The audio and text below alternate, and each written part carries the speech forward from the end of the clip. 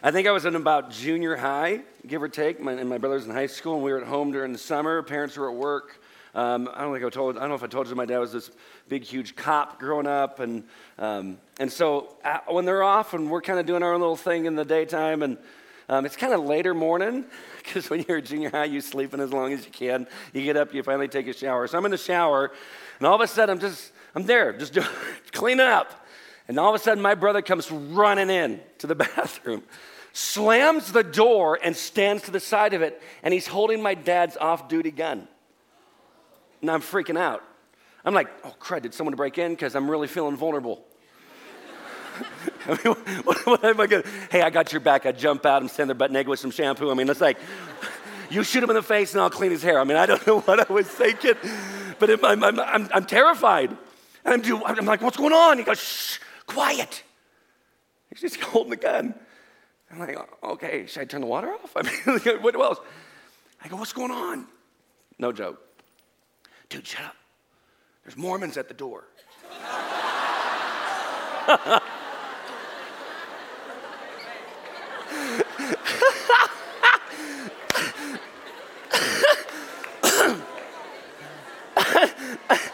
So there I'm standing in the shower, and I'm like, I'm sorry, what? No, shut up, there's Mormons at the door. Okay, let me make sure I got this right. You ran in and got Dad's gun, run into the bathroom where there's no way out. I guess you're supposed to protect me from the Mormons. Have they changed their tactics? I mean, it's like, boom! They're all carrying semi-automatic weapons. I'm like, what's going on? He says, shut up. All of a sudden, I'm like, okay. He peeks out the door, and he's like, they're gone. I'm like, oh, thank the Lord for deliverance.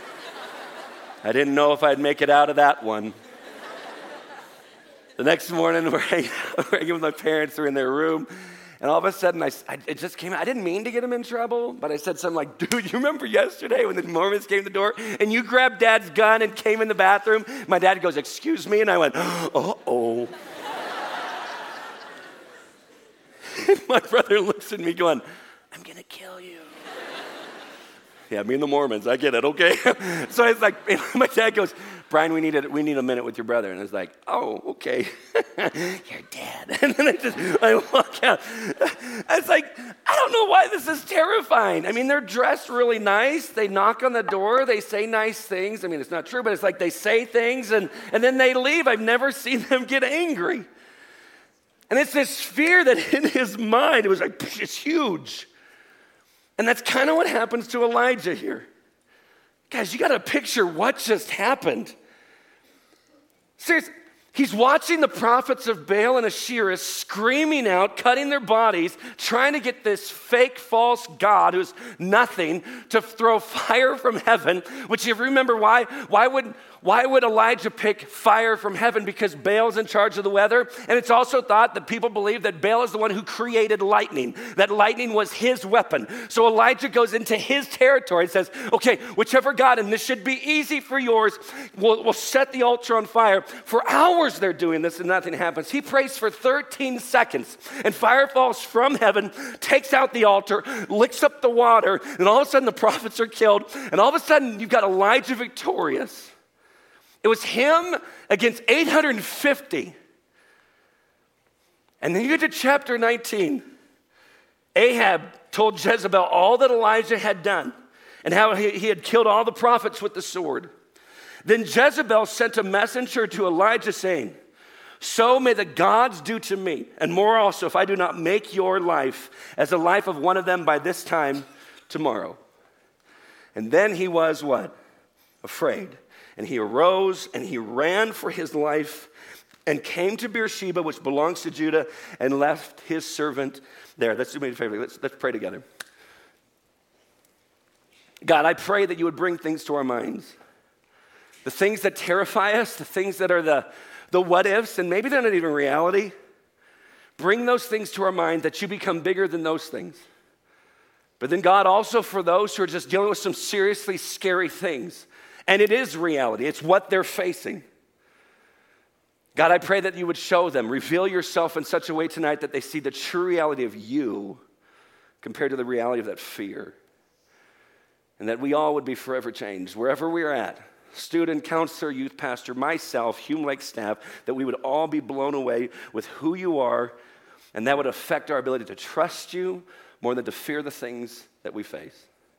So God, teach us as only we can. We pray this in your name. And everybody says, amen. Verse 3, back to verse 3 again. Notice this. Then he was afraid. He arose and ran for his life, came to Beersheba, which belongs to Judah, and left his servant there. Now, guys, when I was looking at it this afternoon, I looked at that phrase. I was like, oh, why would you do that? Here's why I think it is, because we're all kind of tempted when things get tough or we face some kind of fear. What do? We isolate ourselves. And a lot of it's because of this. When you ever notice at church, everyone is so happy because most of us are lying? That's like, hey, how you doing? Doing blessed. Blessed. I don't talk like that anywhere else. I'm blessed. It's like Easter Sunday. Everyone's all happy. It should be. That's Resurrection Day. But do you guys have like this little tradition? I get it. I know people have been doing it for centuries. It's just weird to me because I don't talk like this any other day. But as you're walking up to people, they're like, he is risen. And you say, he is risen indeed. Indeed. Indeed he has. We have this huge outreach at Easter, and so people, it's at the Fairplex in our town, and they're coming up the escalator. This wasn't the first time I was there, and they're like, he is risen. And I'm like, he is risen indeed, he is risen. I got tired of it, so all of a sudden someone's coming up, he is risen. I'm like, heck yeah, he has. Heck yeah. It was one of the angrier old people in our church, and I thought that was not good. That wasn't good, because they didn't smile. They didn't laugh like you all did. It was like this look like, how dare you. I said, he is risen indeed. So we're at church, and we're always saying how great we feel and how great things are and how great everything is, and everything I'm facing is so wonderful, and God is the best, and he's never failing me. And while you're hearing people saying that, you find yourself saying the same things. But here's the problem. When we just say that to each other constantly, we're not being real and raw and honest with each other. You think you suck, and everybody else has their life together. And so we compare ourselves with people who are faking it just like we're faking it. We have no clue what's going on. So just by a show of hands, and we're not going to scream out our worst sin. I'm not going to ask you. Can you imagine? Hey, everyone right now on the count of 3, say your worst sin. No, don't do that. But if I just say, how many of you, maybe the past 6 months, you faced something that's been pretty difficult? Anybody? Put your hands up. Wherever you're at. Now look around. Does it make you feel a little bit better that maybe you're not the only one? But we don't tell each other that. Why? Because we are so into pride that we have to make sure that everyone sees that we've got it all together. And so Elijah, in the time when he probably should have kept his servant with them, where he should have walked with them and had gone through the journey with them, he isolates himself. And so can I encourage you with something? When you're going through it, when it's that thing that is so terrifying, run to your community. I mean, be honest in your youth groups. Be honest in your churches. And don't go through it alone. Elijah isolates himself. And all of a sudden, the fears just kind of keep taking over. And they keep multiplying because he has no one there to kind of speak truth or to speak reality back into his life. So it picks up, verse 4. But he himself went a day's journey into the wilderness and came and sat down under a broom tree. And he asked that he might die, saying, it is enough now, O Lord, take away my life, for I'm no better than my fathers. I don't know about you. I love the fact that the Bible is so honest. I mean, every other sacred writing, it's like the hero is perfect. I mean, all the ones that are following whatever religion you want to go with, it's like all the heroes in the story are perfect. They never struggle with anything. But do you realize that every single person that's, quote unquote, we think of them as the hero, really, God is the centerpiece of the book. He's the main character. We're just kind of following through. We're the last people in the credits. But when you look at the, quote unquote, heroes, they're a bunch of losers, just like us. Bunch of jacked up weirdos that are missing the point, and they're making mistakes, and they're doubting, and they're depressed, and they're trying to figure this whole thing called life out. Aren't you thankful that God says, when I write something for my people, that they might know my heart and know the people who have walked with me, that he made sure that the people that penned it down were honest about it. So what if we mimic that? when he says, I am so depressed, I want to die. And I keep sitting there going, how did you get to that point? You have this mountaintop explosive experience. And the next day you're down in the dumps and you feel like you want to die. How do you get there? Because guys, I've just noticed as I've walked with Jesus, there's these times where there's these great victories. And I'm just sitting there going, oh, what a night. Like last night, what a night. And yet for maybe some of you, it's like you had this amazing breakthrough with God last night, and then today sucked. And the first thing you start going, was it real? God, where are you at? I thought it was supposed to get better. I thought it was supposed to be perfect because I've always looked at all the Christians to say if you have Jesus, it's all great. Guys, if you've experienced that, welcome to the family. Guys, there are so many times. I mean, if I'm honest with you, you know what I struggle with? Insecurity. That's mine. Every camp I go to, even on the way up, I look at my wife and says, I can do this, right? It's like I start to get a little nervous and I'm like, oh, okay, what if this is that time? I turn, mute. I can't say anything. Like, what if this is the time and nothing comes out that's right? Now, every time she has to say, you can do this. I have to be reminded that if God's opened the door, then he's not just going to shove you through and pull back. And I have this little thing that I do with God, and I don't know if you've ever seen it because it's just kind of weird. It's like, what is he doing? It's like I'm on the side, I'm just praying. It's like, God, I want you to do something, not me, not my agenda, nothing. And then I feel like it's like this. When it's time to go, it's like, I hear this, go get him. And I say, go with me.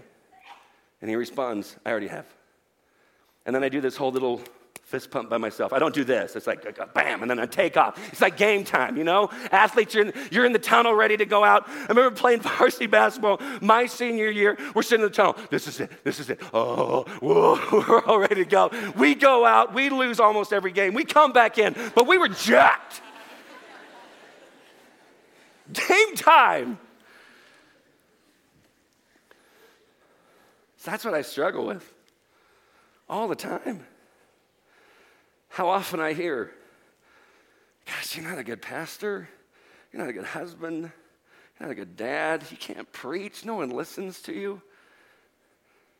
Youth pastors, you know, or whoever gets to preach in your church, you ever preached and there's that one kid that sleeps? And the 99 aren't? And the only one that you ever notice is the one?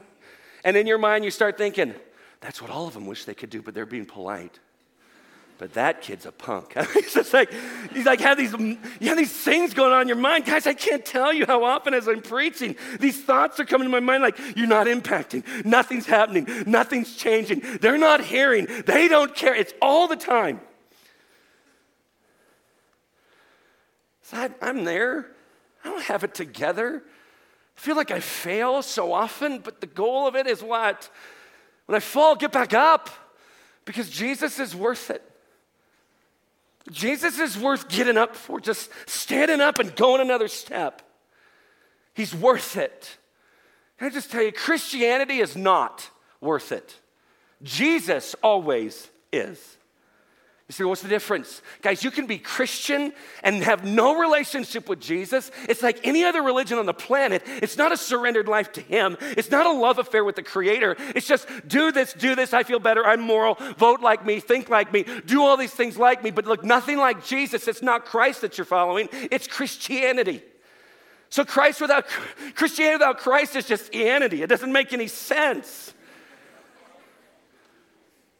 But Jesus, he's worth it. Students, Jesus is worth it. Counselors and youth pastors, when you're sitting there going, oh my gosh, I'm exhausted. Or that kid,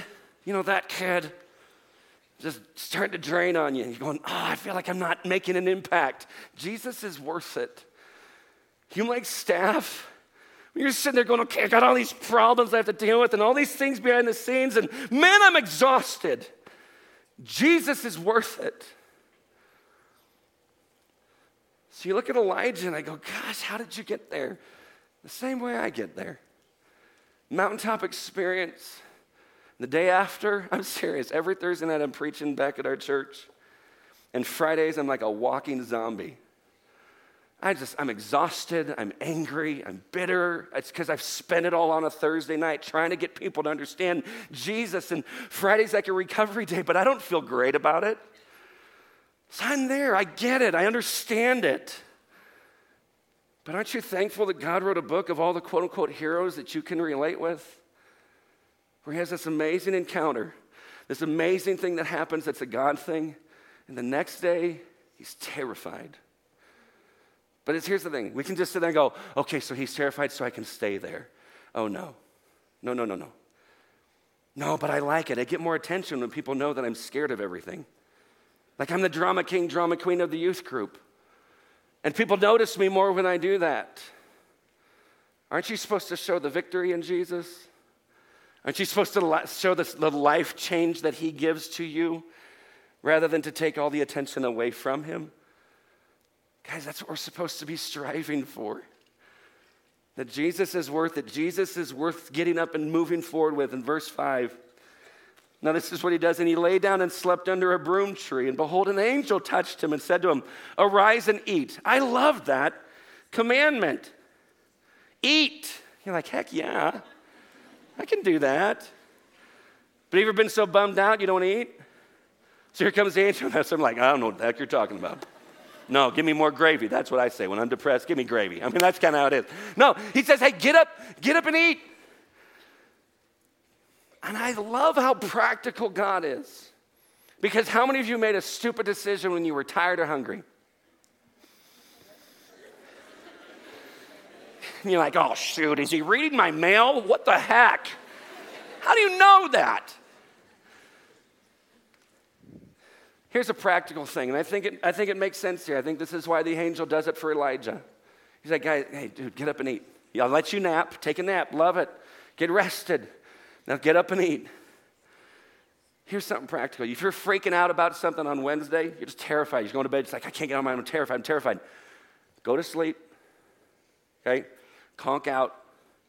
Next morning, get up, have some breakfast. Things might look a lot different after you do that. That's just practical. You sit there and go, I'm not a Christian. Well, just do that. I'm not saying surrender your life to Jesus so that you can eat and sleep. You can eat and sleep without Jesus. I'm just saying be practical. If you're terrified of something, go to bed, wake up, have some breakfast, and you might actually see something different. It might not be as overwhelming as it was the night before. And I think that's all that God is doing because he knows how we're wired. Verse 6, and he looked and behold, there was at his head a cake baked on hot stones and a jar of water. And he ate and drank and lay down again. Nap time. Oh, God, okay, let me just be sweet, honest here. Don't you just love a good nap?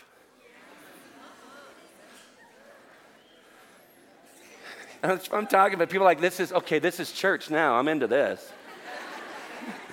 You like staff in the back's like, what the heck is that? I don't even know what that is. I've never slept. I've known to sleep all summer. No, not nap. Have you ever had one of those naps where you went to sleep? Well, that's how it always works, but let me finish, okay? Don't jump ahead. Let me finish. Go to sleep, but when you wake up, you don't know what time it is, and you start to freak out? Yeah. So you kind of go, has it been all week? How long's it been? Or you go to sleep in the afternoon, and when you wake up, you think it's the next day, and it's really been 20 minutes. You're like, oh my gosh, I missed nothing. Whew. I'm serious. But I'm telling you, but isn't that nap amazing? It's been 20 minutes, but it feels like it's 14 years.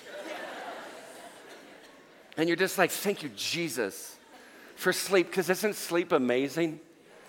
Oh, okay, I do this a lot, but you know what? This has nothing to do with the message. I just want to talk about it because it's a God's gift thing. When it's cold outside, you have to use a blanket. Now when it's hot, and you're like, that sucks. Because if I sweat like this, imagine when it's hot. I'm drowning myself.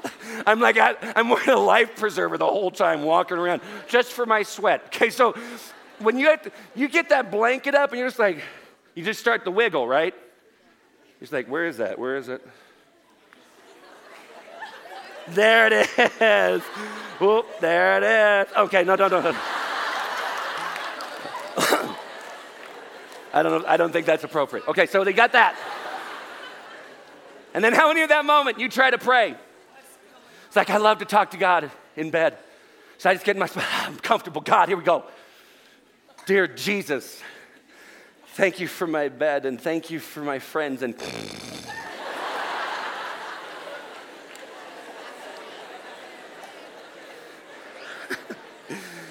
and then 12 hours later, you wake up and go, amen. Amen.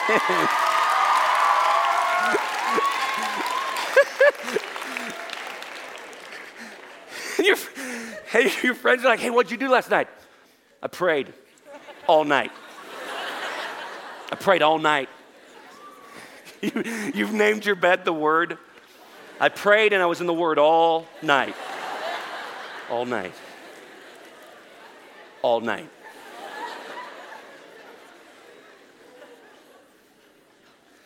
Where in the heck were we? I got it. Okay. Verse 7. Okay. I might be too close to time. Here we go. Verse 7. So he goes back to sleep. Verse 7. And the angel of the Lord came again a second time and touched him and said, arise and eat. And you're like, this is awesome. Arise and eat. But then he gives him the reason. For the journey is too great for you. Arise and eat, for the journey is too great for you. Arise and eat, for the journey is too great for you. And I have never noticed that part until just now. Arise and eat, for the journey is too great for you. Friends, I am so thankful that God looked at Elijah, this prophet. We sit there and go, I could never be like Elijah. He goes, hey, this journey is too great for you. So followers of Christ, can I just encourage you with something? This journey with Jesus is too great for you. You're like, what? I can do it. No, you can't. And he never expected you to. Now he said, I'm going, oh, wait, so I don't have to live for him? No, you live by him. And you live with him. So you can live for him. He's the one who said, apart from me, you can do nothing. So you know what he sends? He sends the Holy Spirit, who's God, to be in us, to lead, to guide, to convict, to encourage, to counsel. And we're to live in constant reliance upon the Holy Spirit. He's not asking you to figure it out and make it on your own. He's going, no, the journey's too great for you, so I'll come with you. And not only will I come with you, but I will empower you, and I will guide you, and I'll protect you. And we will go forward because I will be the one helping you. Why? The journey's too great for you. But with him, all things are possible. Remember? Impossible is his what? Playground. Oh, isn't that good? Impossible is his playground. It's weird. When God is as big as he is, rather than the God that we've made him out to be, we can actually live life without worrying. You're like, easier said than done. I know, I'm with you. But when it says, remember that part, do not be anxious about anything, he actually meant it. It's like, here comes God going, okay, seriously? Think of all that I've done. I'm the one who said, let there be light, and boom, it happened. It's not like he said, I've got this idea. Seraphim, come here, what do you think? Maybe you can help me put it together. He's like, let there be light, and light began.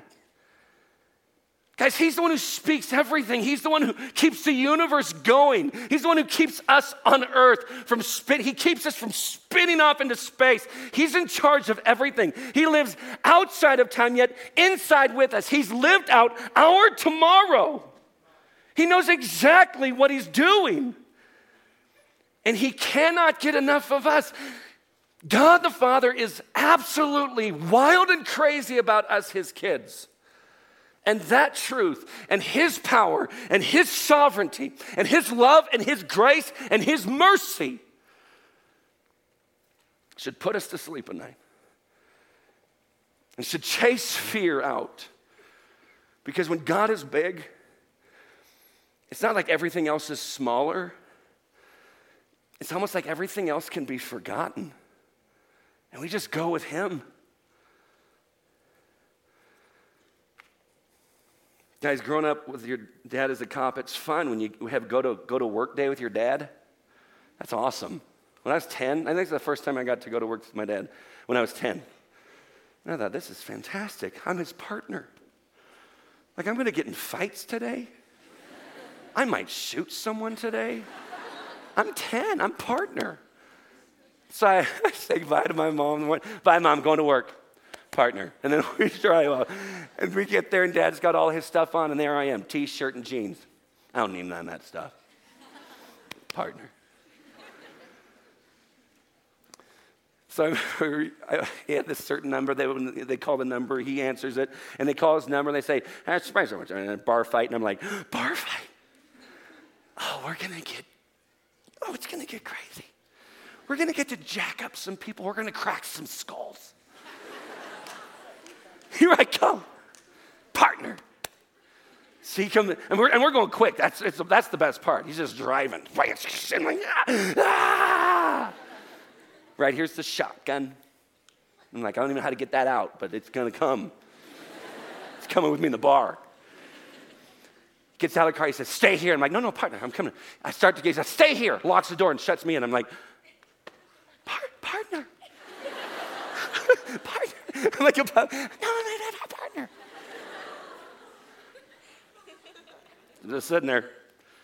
So all of a sudden, my dad and his partner, not me, some other dude trying to take my place, they come back with a new friend. He didn't like being with him, I guess. I guess they just got done wrestling. I didn't understand. I was 10. So they put him in the back of the car. He's handcuffed, and as he shuts the door, he looks at me, stay here. And they run back in because there's more fighting. And so I'm sitting there. There's a cage, but the dude is breathing. It's like, it sounds like this to a 10-year-old. I'm going to eat you, little boy. I mean, it's like, so he's all breathing on my neck, and I'm like, I just picture X-Men, him coming through the cage and going, waka! So I'm just sitting there. And Dad comes back. They had another friend, put him in a different car. Dad gets in the car. Then the dude starts to talk to me. Dad's in the car. I'm just sitting there. My dad just goes, don't you dare talk to my son. I was like, yeah! You want some of this? Dad, shoot him in the face. I was ready. I could take him. Partner.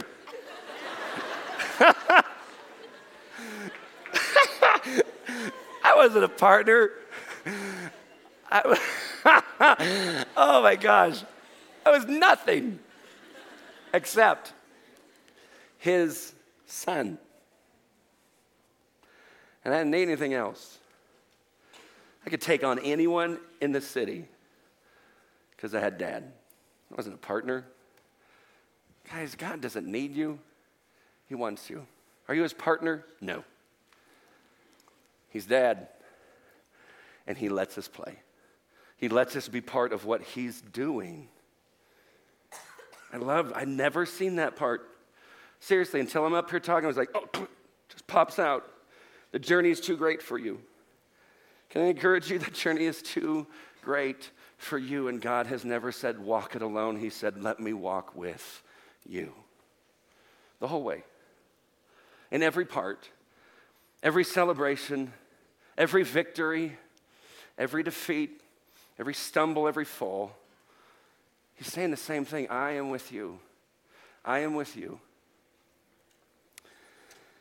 And he arose, verse 8, and ate and drank and went in the strength of that food 40 days and 40 nights to Horeb, the mount of God. He had this journey that he had to go with God to be part of. And maybe for some of you, you're on day 13, where God has had to get your attention, and you're just feeling overwhelmed. And you're saying, God, do you care? God's like, you got a few more days. You just have to keep walking. The journey's too great for you, but I'm telling you, at the end of it, you're going to see something different. But isn't it during this time of your life where if you're on day 13 of the journey and you're just sitting there with your thoughts and you're overwhelmed and terrified and you're wondering, God, where are you and why aren't you changing this and why am I facing this? And it just seems like there's no hope. And it seems like he forgot, and it seems like he's so far, and that when you pray, it just bounces off the ceiling and hits the floor. All of a sudden, our minds start to go to what? God, why don't you care? why don't you care? God, if you're all powerful and you really cared, you wouldn't let this happen. Except, what if in his amazing sovereign ability and his incredible divine wisdom, God understood that you definitely wouldn't be calling out to him the way that you are in this moment if he did not allow that thing to happen. You would be forgetting about him and moving away, sliding away, just kind of straying away, not even noticing. And God's sitting there going, I have to do this. Why? Because I want your heart, not just your behavior. But we always jump, God, don't you care? Why don't you care? Guys, I just want to close with this passage. It's out of Isaiah 40. And it starts in verse 27. You can turn there if you want, but don't feel like you have to. And I'll just read it and go through it. And then you guys are going to go on with your evening. And again, there'll be a time for you guys to stay back and to hang out and to just deal with things with God or to talk through things with people that are around you who love Jesus. But I love the fact that here in Isaiah, it's the same thing. It's like God is saying these words. He's like, okay, why do you say, O Jacob, and speak, O Israel? My way is hidden from the Lord, my right is disregarded by my God. It's like, why don't you care? It's like, God, why doesn't God notice what I'm going through? And God's saying, why do you say that? Like, why are you jumping to that as your conclusion? Why are you letting fear become so big that the only thing that you can focus on is it when I'm so much bigger and so much nearer? And then God breaks out. Have you not known? Have you not heard? The Lord is the everlasting God, the creator of the ends of the earth. He does not faint or grow weary. His understanding is unsearchable. He gives power to the faint, and to him who has no might, he increases strength. Let that sink in for just a second. You know why you took one more step forward? Because God gave you the strength to do so. Again, the journey's too great for us, and so God gives us the strength that's necessary to continue to move forward when all that we want to do is just sit and wait and be terrified. And God's like, just one more step. I'm giving you everything you need for the step. He says, I will strengthen you. I'm the one that does that. Even youth shall faint and be weary, and young men shall fall exhausted. But, I've grown to love that word because it's always a change of perspective. Like you're just looking around going, everyone's collapsing and everything's out of control. But, here it is. But they who wait for the Lord shall, here's the promise. When you see the word shall or will, that's God's promise. He doesn't ever fail on a promise. I mean, even in the New Testament, I think it's Paul who writes that all the promises are yes in Christ. So when I look at this passage and go, God, can I do it? Will I have the strength? He's like, oh, you'll have the strength. Why? Because I'll renew your strength. Brian, you're exhausted now? Yeah, I'll give you enough strength for another one. But they who wait for the Lord shall renew their strength. They shall mount up with wings like eagles. They shall run and not be weary. They shall walk and not faint. The reason we take one more step is because God has given us what we need in order to do so. But that word there, but they who wait for the Lord. Some of your translations might say, but those who hope in the Lord. That can be translated either way. But those who wait or those who hope, and a lot of times we think that waiting is passive, that we're just sitting there, we're just getting our teeth knocked in because we're waiting. We're not doing anything, we're just sitting there. And guys, that's not what that word is. Guys, it takes more faith to wait on God than to go forward and ask him to fix what we messed up because we didn't wait. It takes so much faith, it takes so much strength.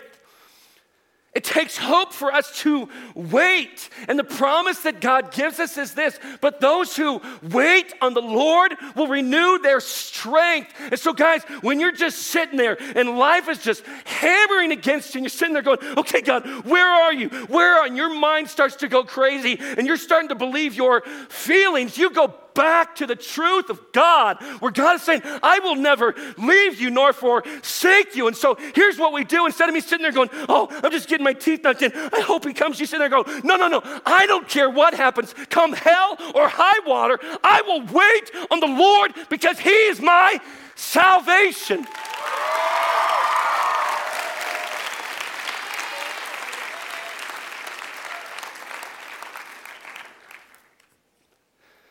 Guys, that doesn't sound like I'm getting my teeth knocked in. That sounds like I believe in a God who can knock some teeth in when it's time. I just have to wait. And we hate that word. We don't like to wait. Everything's instant, isn't it? Instant gratification.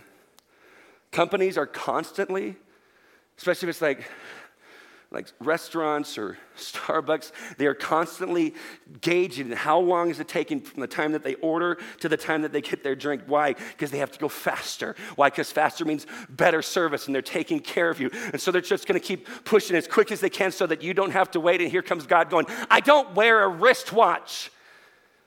I'm not at it or share. You're not sharing your Google Calendar with me. That when I surrendered my life to Christ, I might wear a watch so I don't miss an appointment, but God can interrupt my day and my schedule anytime he wants so that I accomplish his will. And when we learn to wait, you watch God renew. I promise you, he will renew your strength. Practically, guys, get some sleep. Have a meal. Stay in community. And wait. And then when God says, go forward. Go forward. With him. Why with him? You remember? Because the journey is too great for you. And God knows it, and he never expected us to do it alone. Ever. Those who wait on the Lord will renew their strength. They will soar on wings like eagles. They will run and not grow weary. They will walk and not grow faint. We wait because we actually believe that God will come through. Can I pray for you?